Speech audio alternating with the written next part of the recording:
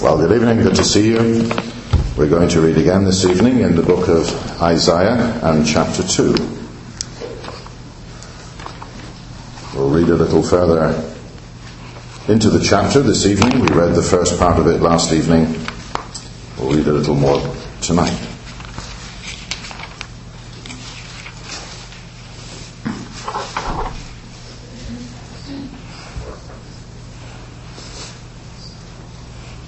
Isaiah chapter 2. We'll read at verse 1. The word that Isaiah the son of Amos saw concerning Judah and Jerusalem.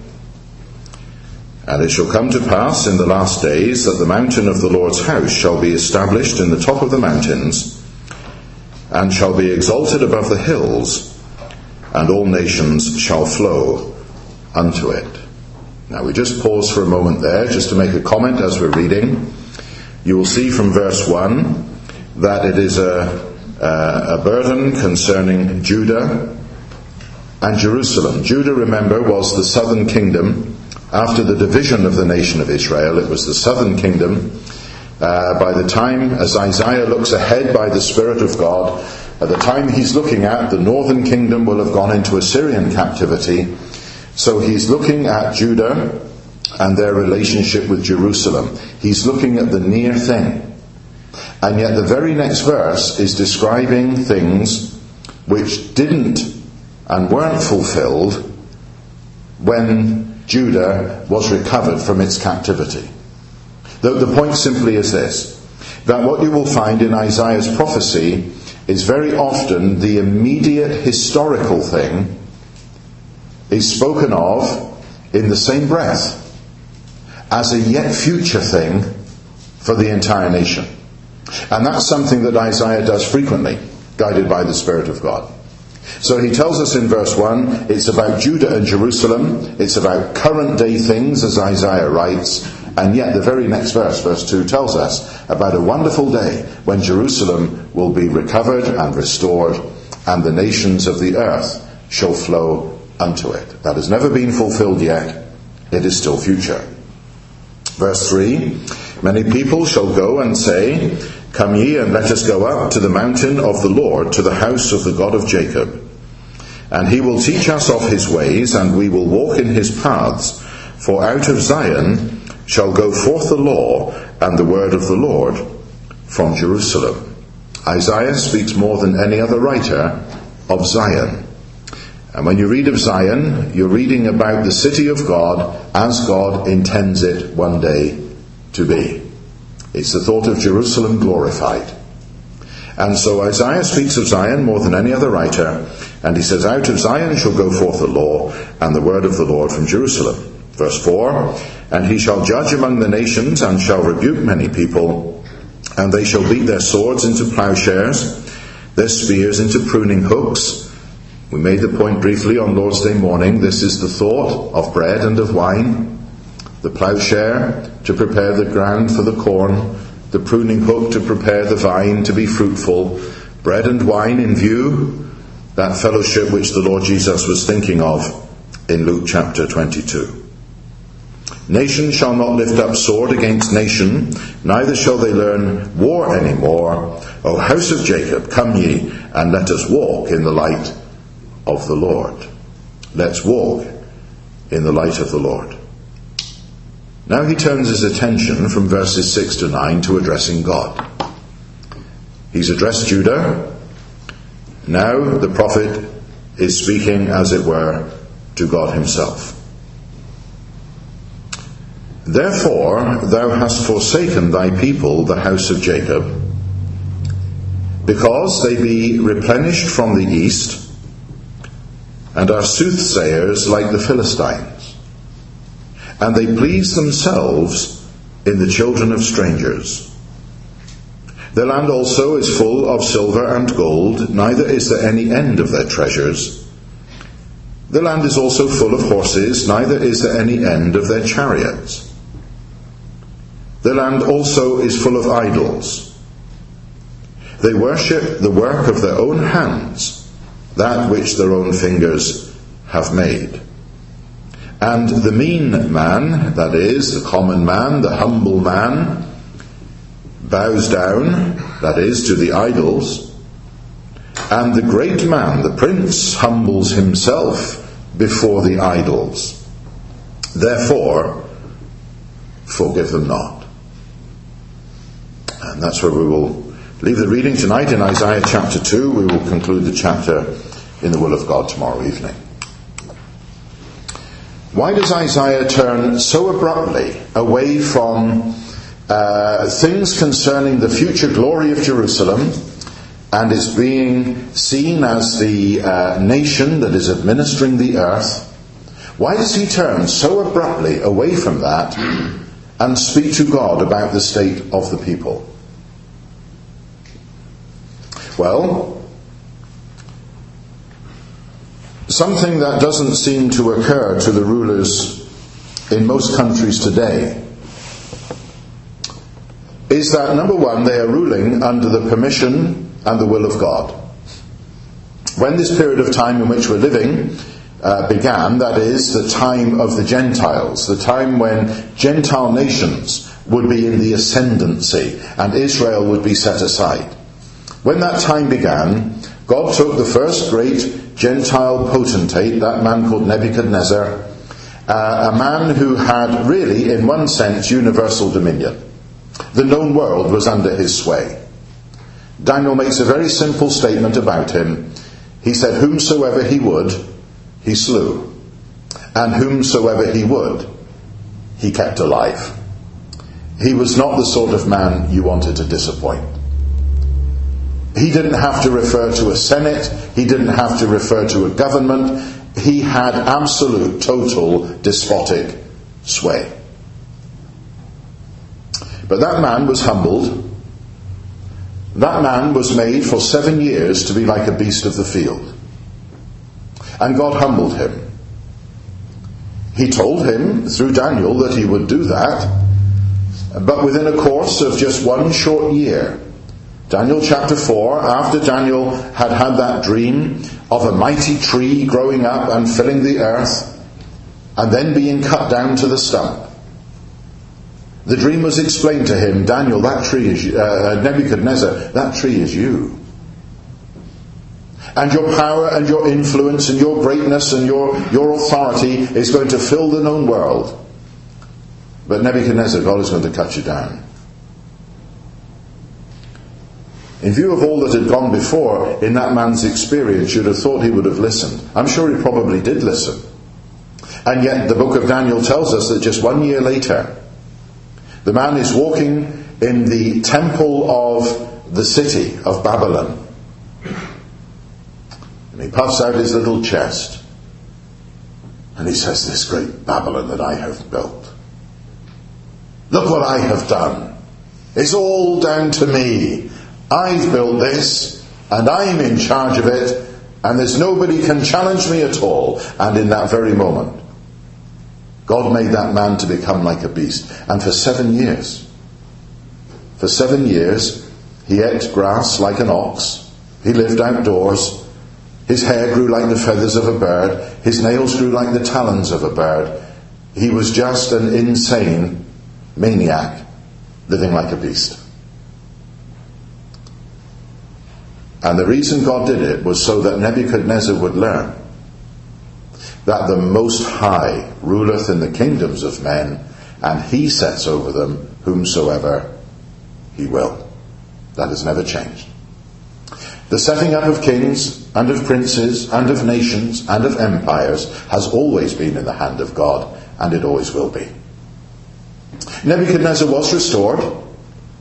God brought him back to his senses, and he brought him back to his throne, and he brought him back to his empire.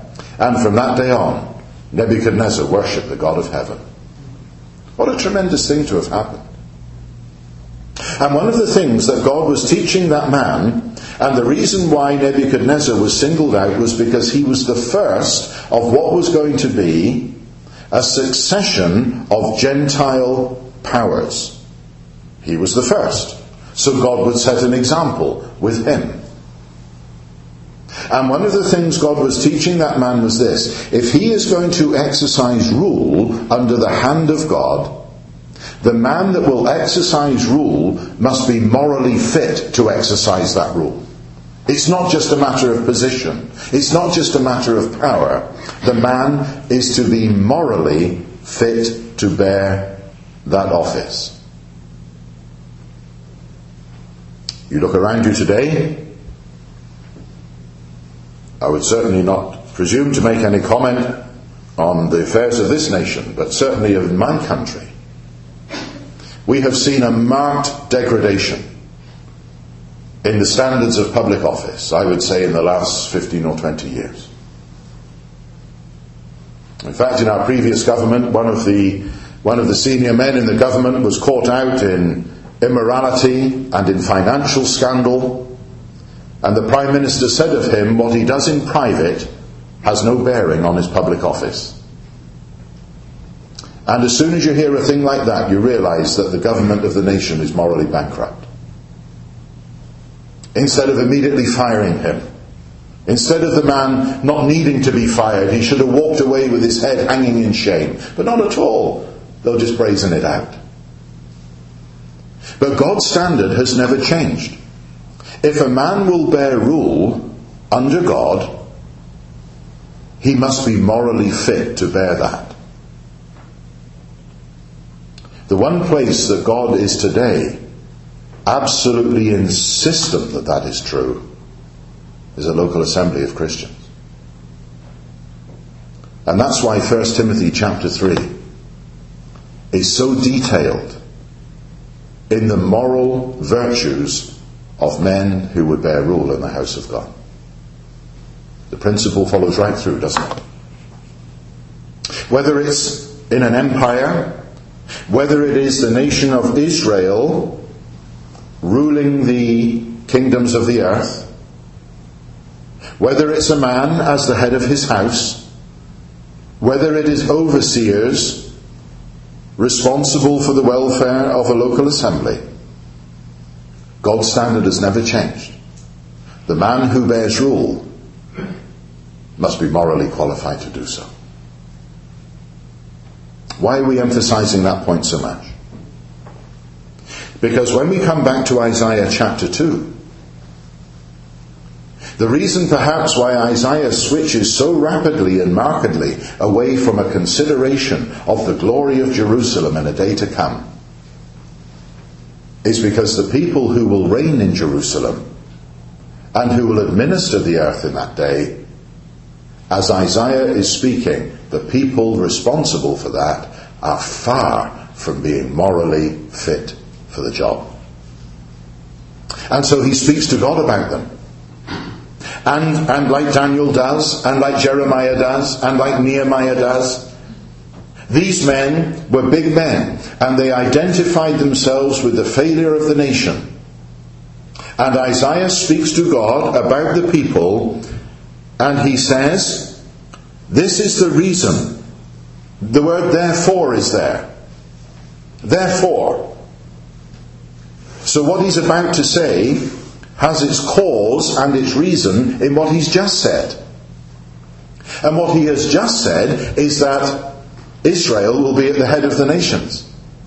And Israel will be glorified in a refurbished Jerusalem. Therefore, because of the fact that they will rule, thou hast forsaken thy people, the house of Jacob. He's looking at the reason why the northern kingdom has gone, or is about to go, is falling into Assyrian captivity. He's looking at the reason why Judah will go into Babylonian captivity. And he is recognizing, as he speaks to God, he says, this is the reason why these people are going into captivity and why they are knowing divine punishment upon them. The reason is because they are not morally fit today for the glorious future that awaits them. Here's a man who knows something of the character of God. What does he say about them?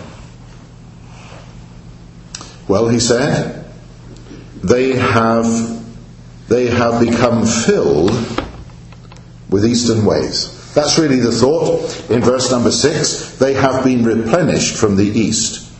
They are full of eastern ways and soothsayers like the Philistines. And they please themselves, or they abound in the children of strangers. In these three little statements, what Isaiah is confessing is this. These people, the people of God, who are destined for such earthly glory, these people have made themselves of no distinction from the spirit-worshipping, ungodly Gentile nations around them.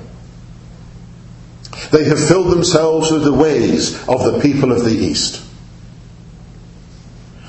These people who are taught by prophets the mind of God, nevertheless are going to the soothsayers like the Philistines do.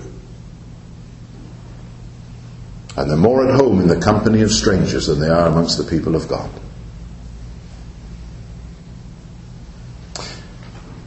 But I pause there, dear brethren and sisters, because we were speaking last evening, and we're going to speak more this evening as God gives us help, that not only is the nation of Israel destined for earthly government, not only is the nation of Israel destined to be gloriously restored and put at the head of the nations again, so that the millennial earth is governed from Jerusalem, and these people will be the government. They will be the ministers. They will be the administrators. If these people are awaiting such earthly glory, and yet they are going to be divinely punished because they are morally unfit to hold that office, what of us, who are destined to bear the responsibility of government in the heavens? You see, this idea that those who will bear office under God must be morally fit for that office, that doesn't exclude the church. It's a divine principle. It's a statement about the very character of God. If God is going to bring such chastisement upon a people who are not fit for the privileged future that they have, then how do we square up to that? We're destined for government. We're destined for glory. And notice this, Isaiah's not saying, well now, as he spoke, the millennial kingdom was at least 2,700 years away. He's not saying the people 2,700 years away are not fit. He's saying the people today are not fit. The representatives of the nation today are not fit for the glory that will be displayed in the future. So the glory that's displayed in the future in the church brings a responsibility to you and me today. What God intends for us in the future should mark the way we walk today. We ask the question solemnly before God, are we morally fit for it? This is the season back home when the major political parties have their conferences. These little sort of festival weeks that they have down at the south and tell each other how good they are. And I think this week, if I'm not mistaken, is the turn of the Conservative Party, loosely equivalent to your Republicans. A couple of weeks ago, the Liberal Party, the Liberal Democrats, they had a turn. And years ago, I remember it happening, but years ago, in the fervour of the final speech, their leader said to them at their annual convention, bearing in mind this was a party that enjoyed something like 9 or 10% of the popular vote. And he said to them in the fervour of his final speech, now away you go and prepare for government. Well, you could hear the howls of laughter from one end of the nation to the other. Prepare for government, they hadn't got a hope. But I was thinking of it earlier today, that statement. If we were to say to a company like this of God's believing people, away you go and prepare for government, would we be laughed at? Would we even laugh at ourselves? Do we have a sense of occasion and of dignity that not just a people who are yet to be born, but you and I will take part in the government of God? And one of the things that sickens people in my country and yours is when people hold high office and they have the kind of attitude that says, don't do what I do, do as I say. Here are laws that we are formulating and they apply to you. But ourselves, effectively we're above the law.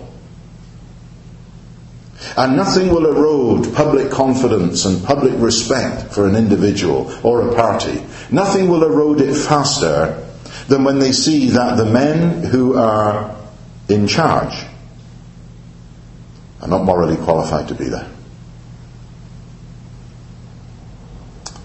I come back to 1 Corinthians chapter 6.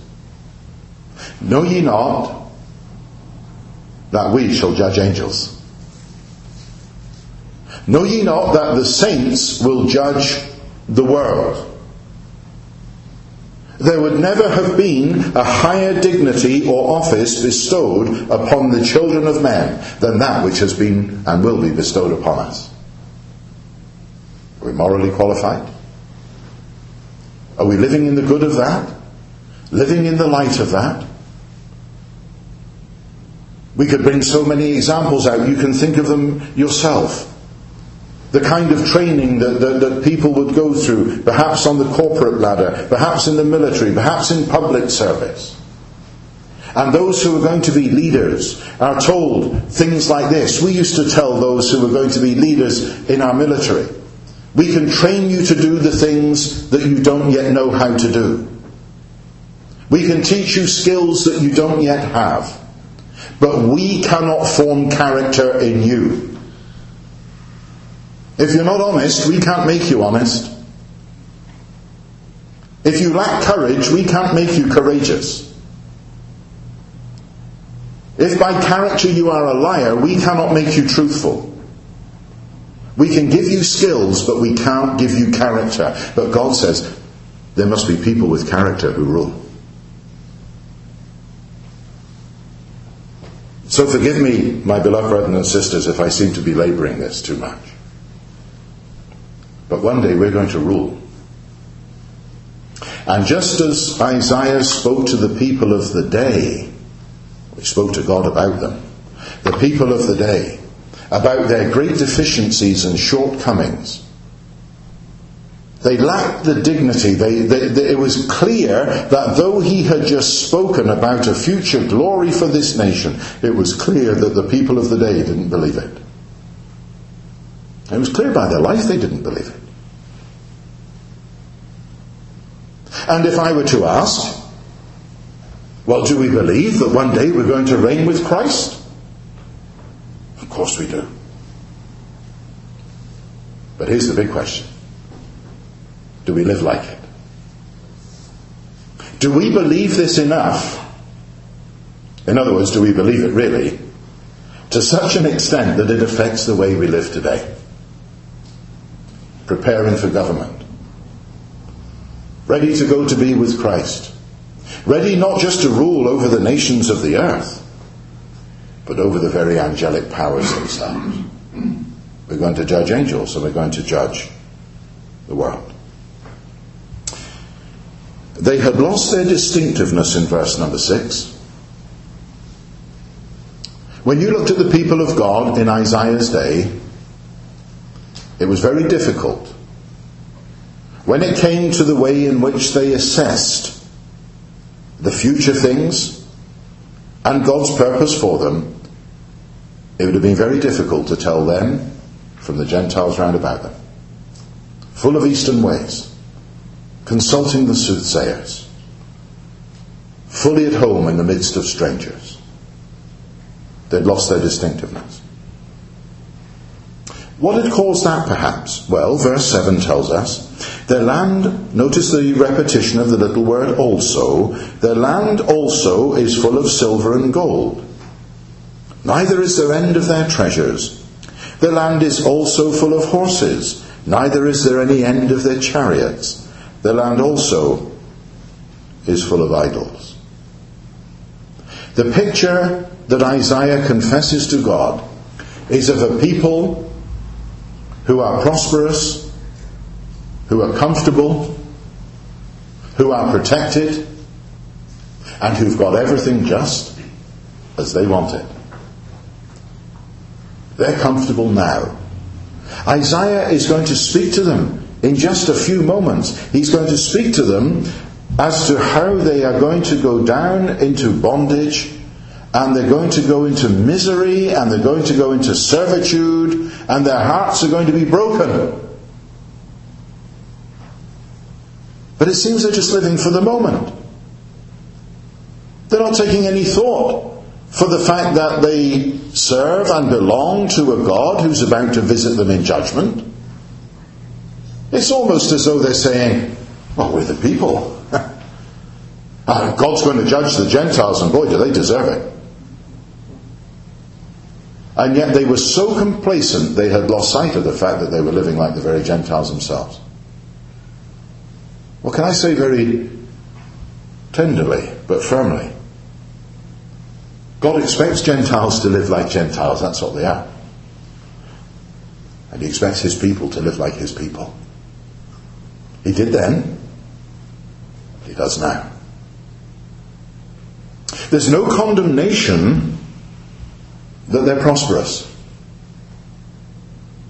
There's no condemnation that they have silver and gold and treasures and horses and chariots and all these things. After all, whatever they have is in the goodness of God. That's not the problem. But the problem is that this has led to a form of idolatry where they worship the work of their own hands, which their own fingers have made. And they have fallen into this trap, just as Nebuchadnezzar did, just as their fathers did before them, or rather just as Nebuchadnezzar would do in later years, just as their fathers had done in the past, and just as you and I can well do today. That things are comfortable, things are just moving along nicely. We have this kind of glow on the horizon, just as they did. One day Jerusalem will be glorified. Oh, that's really nice. Yeah, that's good. Good. Thanks. If you don't mind, I'm busy. And the reality of it had not penetrated them. The reality of it was not being felt by them, and it was clear that they hadn't got the reality of this doctrine because they weren't living in a way that was appropriate. And consequently, God is going to cast them aside. This had gone from the mean, the humble man, right the way through to the princes of the people. It was across all the ranks, it was across all the strata of society. God's people were prosperous, they were content, they held the doctrine that one day there would be glory. But they weren't prepared to make that doctrine, make them live in a distinctive way. When it's put like that, it almost sounds depressingly familiar, doesn't it? See, my dear brethren, please, you understand. We're not here to throw knives at the saints, not at all. And whatever degree of prosperity and a material benefit God has graciously given to us, we thank Him for it. We acknowledge it comes from Him. But what God expects us to see is that with these things there comes a great danger. It's there in the heart of every man and woman, a great danger to suppose that it is all down to us. We become complacent. We lose sight of the reality of these things. Of course we believe the Lord could come today. Of course we believe we're going to stand before the judgment seat of Christ. Of course we believe that this world is going to be absolutely shattered in tribulation judgment. Of course we believe the Lord is going to descend in power and great glory, and we're going to reign with him.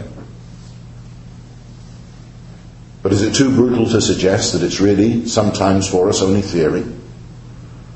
The sort of thing where we like to sit back in our respective armchairs and we debate the fine detail. Will it be like this or will it be like that? And in the meantime, we lose the whole thrust of the whole thing, which is the prospect of future things is designed to make me live differently today. How real is it to me? How real is it to you? We thought last evening a little, didn't we, of the tremendous changes that are going to take place in this world. How that God is going to change the very heavens and the earth. We mentioned the verse, Matthew chapter 19, verse 28, the Lord Jesus speaking to Peter about the regeneration. That time when, as he, the Son of Man, returns to the earth to establish his kingdom, and he comes to an earth that is shattered by divine judgment, there will be a wonderful act of recreation that will remodel the existing heavens and earth to prepare it for the millennial kingdom. The earth will be changed. The nation of Israel, the survivors of it, they will be changed. Ezekiel speaks of it in chapter 36. Jeremiah speaks of it in chapter 31. Isaiah will speak of it later from chapter 40 onwards. They will speak about this tremendous change that once the nation, driven back into the arms of their God, once they truly repent, God says, I'm going to purge your sins. I'm going to give you a new heart. I'm going to pour out the Holy Spirit upon you. The nation is going to be born in a day. The covenant, the basis of which the Lord Jesus laid in his own blood, that covenant which he spoke about in Luke chapter 22, that covenant will come into being in that day. The new covenant.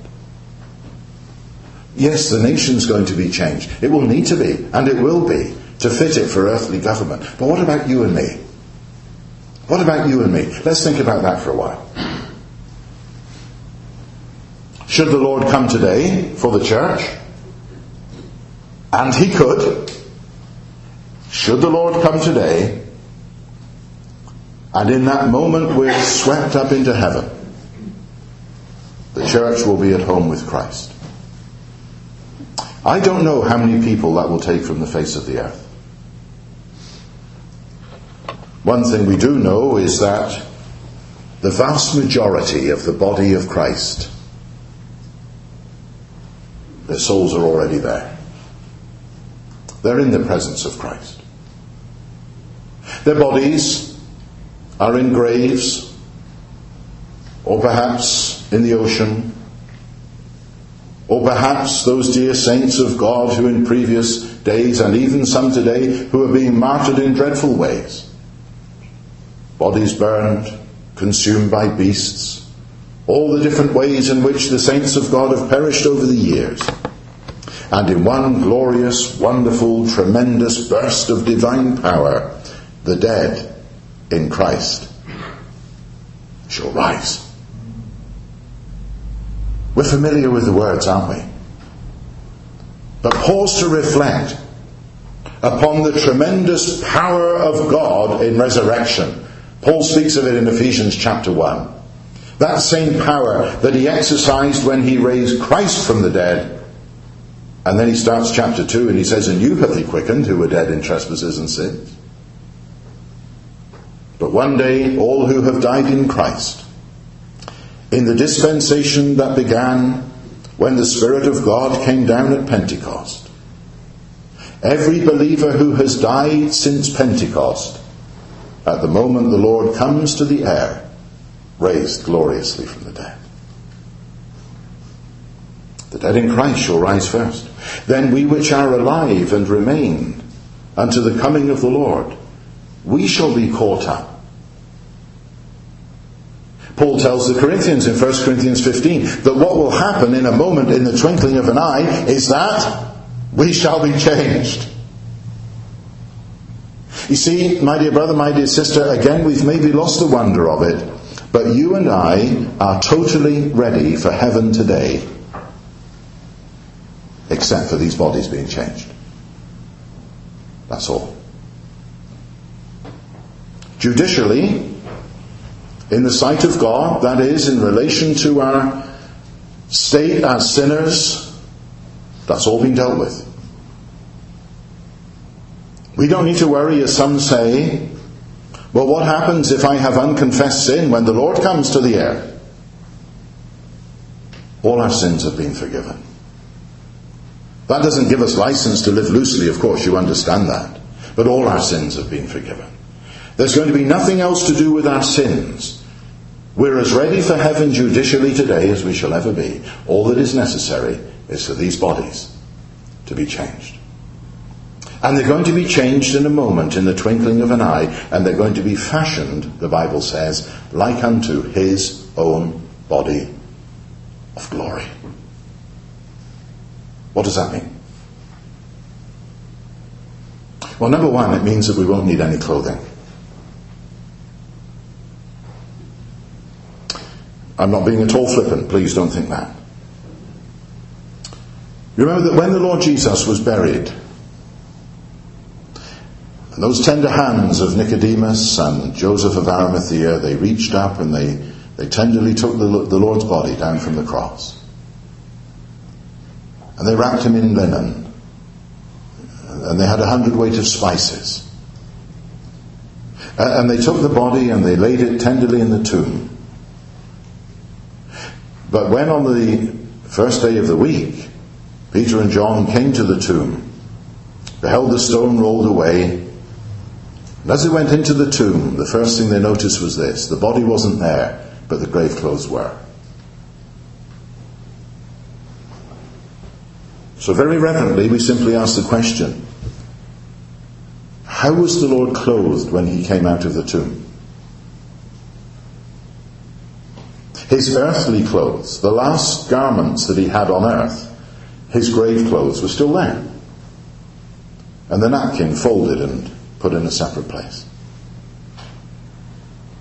But when the Lord Jesus appeared to Mary, and when he appeared to the two on the road to Emmaus, and when he appeared in the upper room, and when he was seen of above 500 brethren all at once, he would have appeared to them as though he was clothed in the ordinary garments of the day. But he wasn't. A bit like when Abraham, sitting in his tent in the heat of the day, and he looks out and he sees 3 men coming. They were men to him, but 2 were angels, and one was the Son of God in pre-incarnate form.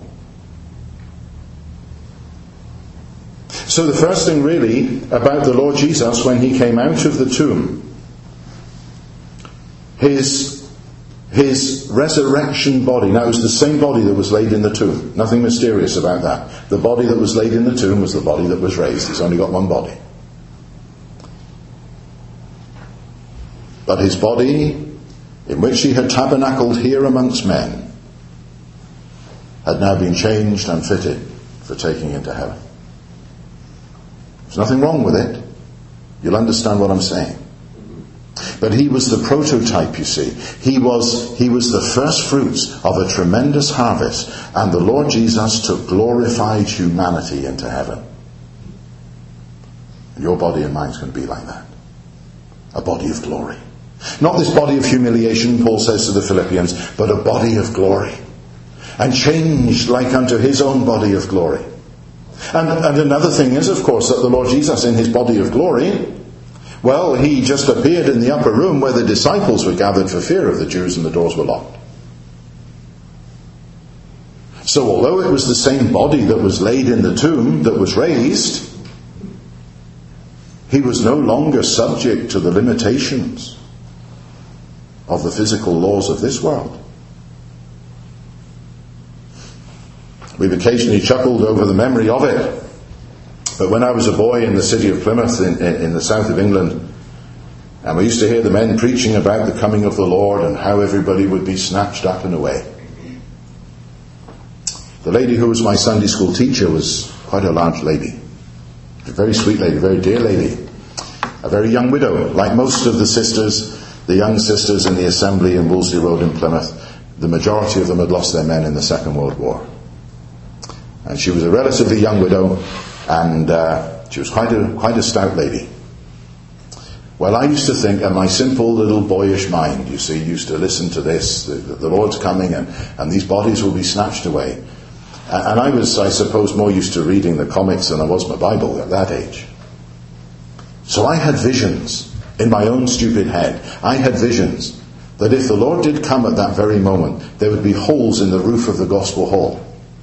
You know, like spread-eagled bodies, the shapes of people. And I used to look at my dear Sunday school teacher, Mrs. Shaw, and I used to think, boy, she's going to make some hole in that ceiling. If the Lord comes to take her now, you know. And it wasn't meant irreverently. It was just the way maybe a 5 or 6 year old boy's mind worked on the thing. But of course, if the Lord were to come at this very moment, the instantaneous thing is the change of the body.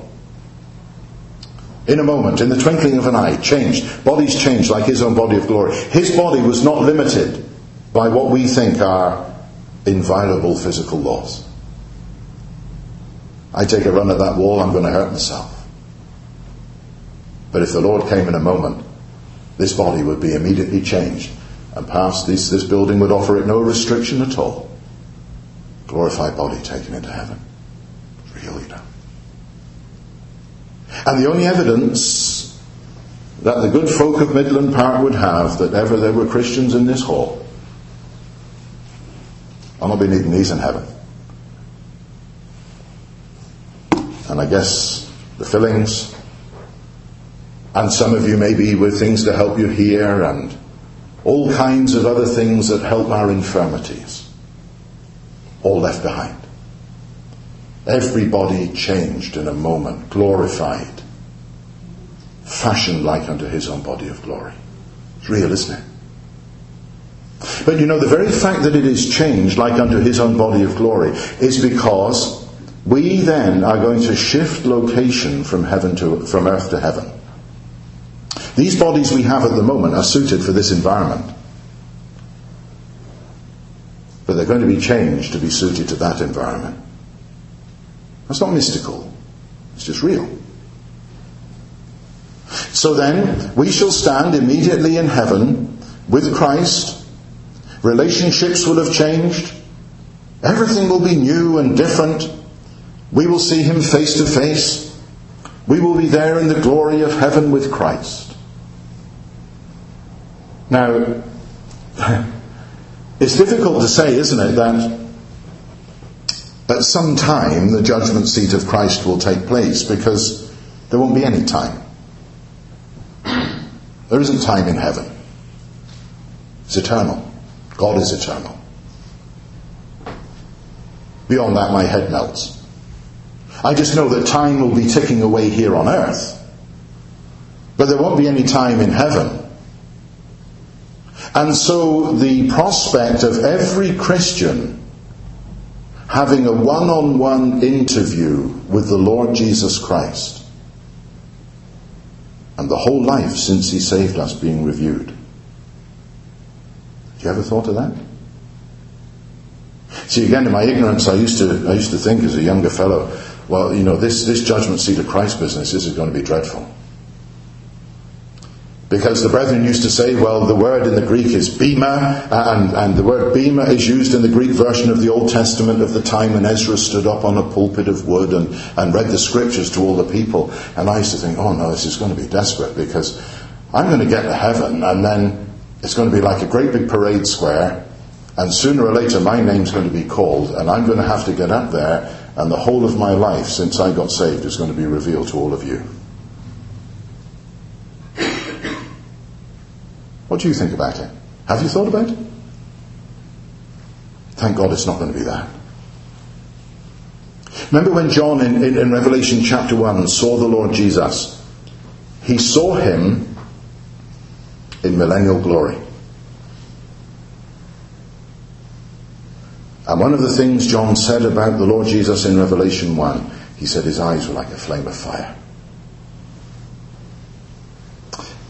They were like a flame of fire because it was the kind of gaze that would just consume everything that was false. In fact, Paul says to the Corinthians in 1 Corinthians 3, doesn't he? He says that when we stand, and we have to stand at the judgment seat of Christ, and we have to give account as to what we have built in individually into the local assemblies where we are, we will have to account for how we used our resources and our time, and how precious the local assembly was to us. And the Lord will want to know, if it was so precious that I died for it, why did you count it so lightly? And Paul says that everything we've done is that which is like wood, hay and stubble, bulky but consumable. There's that which is like precious stones. But he said, we shall be saved so as by fire. Now, he doesn't mean that Christians are going to go through the fire. He's not saying that at all. And there's no possibility whatsoever that Christians will get to heaven and be lost. No chance at all. He's talking about the review of our works and what we have done, tested by the fire of the gaze of the Lord Jesus himself. I think of times when something had cracked off at home, and I was one of 5 kids, and we became very adept, very, very clever at framing our brothers and sisters. So you felt you had a pretty cast iron alibi for whatever had happened. My dad would just stand and look at us.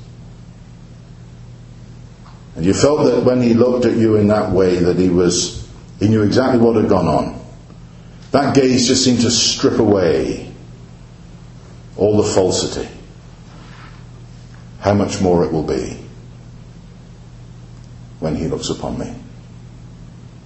We love to sing, we love to think, face to face with Christ my Saviour, face to face, what will it be when with rapture I behold him? Or we love to think we'll get to heaven and we'll look upon him. But remember, dear brother, dear sister, when we get to heaven, he's going to look upon us. And as the hymn writer says, that kind but searching scan, those eyes are going to look upon the whole review of my life since I trusted Christ and strip away all that is false. I'll be changed by then. I'll heartily agree and concur and understand all that goes on. But at the end of that process, that review process, Paul and Peter, the Old Testament, the New Testament writers, they make it very clear that at the judgment seat of Christ there will be, for some people and for some deeds, crowns awarded. Well, what's that about? Is it just simply to adorn a person? Is it just for their own pride? Well, there won't be any pride in heaven. Why will crowns be given? 7 of them at least are mentioned in the New Testament scriptures. Why will crowns be awarded at the judgment seat of Christ? Those crowns will identify those of the Lord's people who have been given particular place to rule in the kingdom. That's why people wear crowns, isn't it? It's to identify them as those who have dignity, those who have office.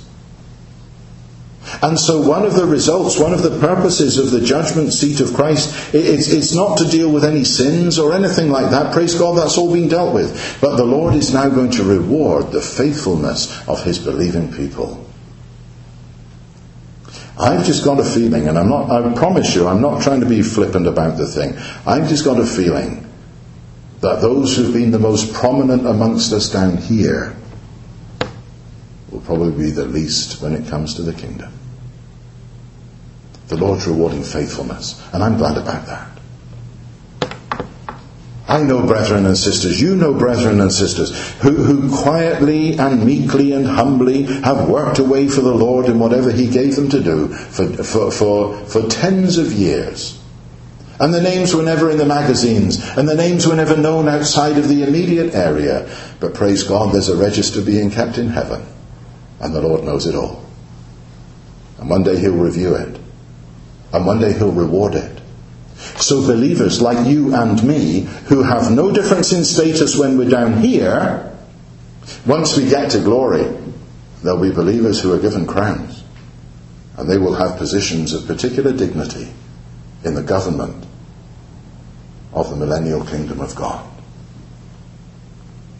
You say, well, if that's the case, where will we be? After we've gone to heaven and we've had the judgment seat of Christ, do we come back to earth?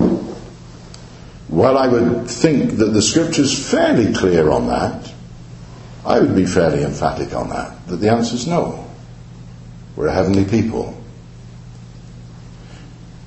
And so the puzzlement comes in, well, if the Lord is here on earth and we're in heaven, then what's all this about the bride and the groom? Because surely we wouldn't just be stowed away in heaven as a bride while he's down here.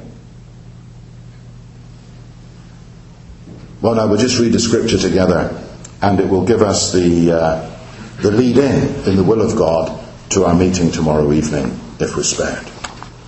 I want us to read a couple of Scriptures with you as we finish. And the first of them is in John chapter 1. John's Gospel chapter 1.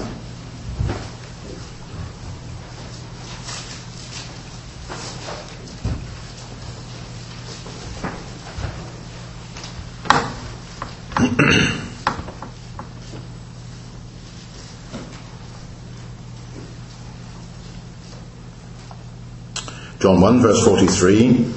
The day following, Jesus would go forth into Galilee, and findeth Philip, and said unto him, Follow me. Now Philip was of Bethsaida, the city of Andrew and Peter.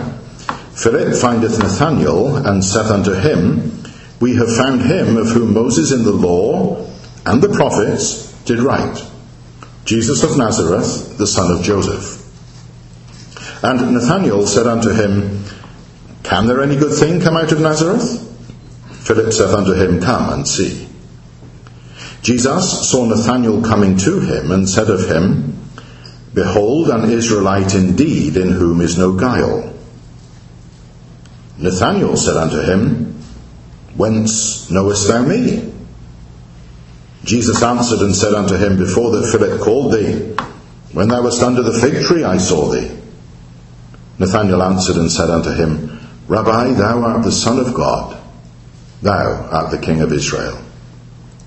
Jesus answered and said unto him, Because I said unto thee, I saw thee under the fig tree, believest thou? Thou shalt see greater things than these.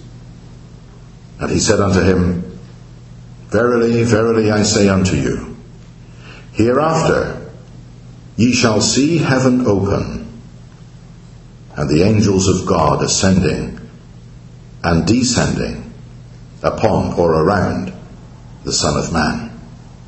And the third day there was a marriage in Cana of Galilee. Now just mark those words at the end of chapter 1. Hereafter ye shall see heaven open, and the angels of God ascending and descending around the Son of Man. Revelation chapter 19. Little reading there just to finish the meeting tonight.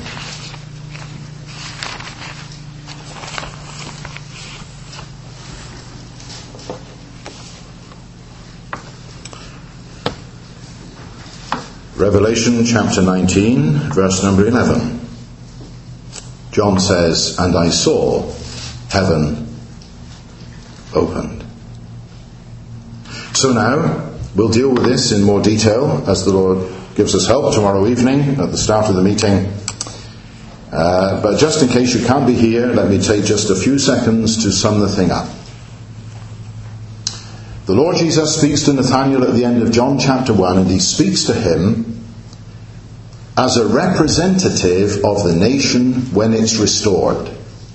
Notice he said of Nathanael, Behold, an Israelite indeed, in whom is no guile. Check your concordance. You will find that the root of that word for guile is the word for Jacob. Behold, an Israelite indeed, in whom is no Jacob. Remember that experience Jacob had? Those dealings that God had with him? Thou worm, Jacob. Thou shalt no more be called Jacob. Thou shalt be called Israel, a prince with God. Complete change of character. A complete change of things. And he was the father, in that sense, of the nation. And so now, the Lord sees Nathanael and he says, behold, an Israelite indeed, in whom the traces of Jacob are gone. Israel restored. The confession comes from the mouth of Nathanael. Rabbi, thou art the Son of God. Thou art the King of Israel. That will be the confession of Israel in the day to come. And the Lord said, hereafter you will see heaven open. The angels of God ascending and descending around the Son of Man. So now this is a millennial scene that the Lord is describing in John chapter 1. It's a millennial scene. And as John is given that millennial vision in chapter 19 of Revelation, he says, I saw heaven opened. Heaven was opened very briefly when the Lord Jesus was baptized. It closed again. Heaven was opened very briefly again in Acts chapter 7 when Stephen was stoned to death, and lifting up his eyes, he saw heaven open and Jesus standing. But it closed again. But here in Revelation chapter 19, the fulfillment of that which we've read in John chapter 1, when the Lord Jesus returns to the earth to establish his kingdom, the heaven will open and it will not close again. So in the regeneration, when the heavens and the earth are remodeled for the millennial reign of Christ, one of the key features of the millennium is this, that heaven will be open. Men on earth will be able to look into heaven. They will see on earth a glorious city, Jerusalem, Zion, the city of the great King. But when they look into an open heaven, they'll see another city, the New Jerusalem, the heavenly Jerusalem. And they will see that city. That's what you and I will be. That'll be our home. That will be, if you like, the palace city. And Nathanael was told, you're going to see the angels of God ascending and descending around the Son of Man. As he comes down and back up, as he comes down and back up, so he will be surrounded by an adoring host of angels. What a sight! He's the King of Kings and he's the Lord of Lords. Yes, he's God, but he's forever a man. The Lord Jesus has taken humanity into heaven. And in that earth, in that millennial scene, they will see him as a glorified man. In that sense, he'll be in one place at one time.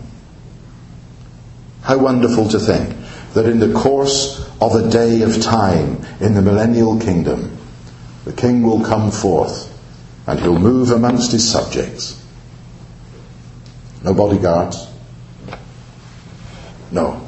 The angels are not there for a bodyguard. They're there as a retinue. They're there as his servants. He'll not need bodyguards. He'll not need cordons. He'll not need secret service agents. For the first time there'll be a monarch. He's King of Kings and Lord of Lords. And he will move absolutely freely amongst the subjects of his kingdom. And at the end of another day, go back to his palace. Back to his bride. Wonderful, isn't it? Do you really believe you're going to be there? Maybe tomorrow evening, with the help of God, we can look at it a little further. An open heaven, and us resident in that glorious city. But remember the practical point, please. In Isaiah chapter 2, the practical point was this: a vision of glory. Tremendous vision of things to come. But the prophet has to turn and open his heart to God and confess that the people are not morally fitted for the whole thing. We're going to have it, but God's got to deal with them to bring them into moral alignment with what is going to be. If Israel is going to be glorified, and they are, how much more are we? So how much more responsibility falls upon me tonight and upon you to consider our moral state in the light of the glory that is yet to come. We trust God will give us help and bless his word tonight. Shall we pray?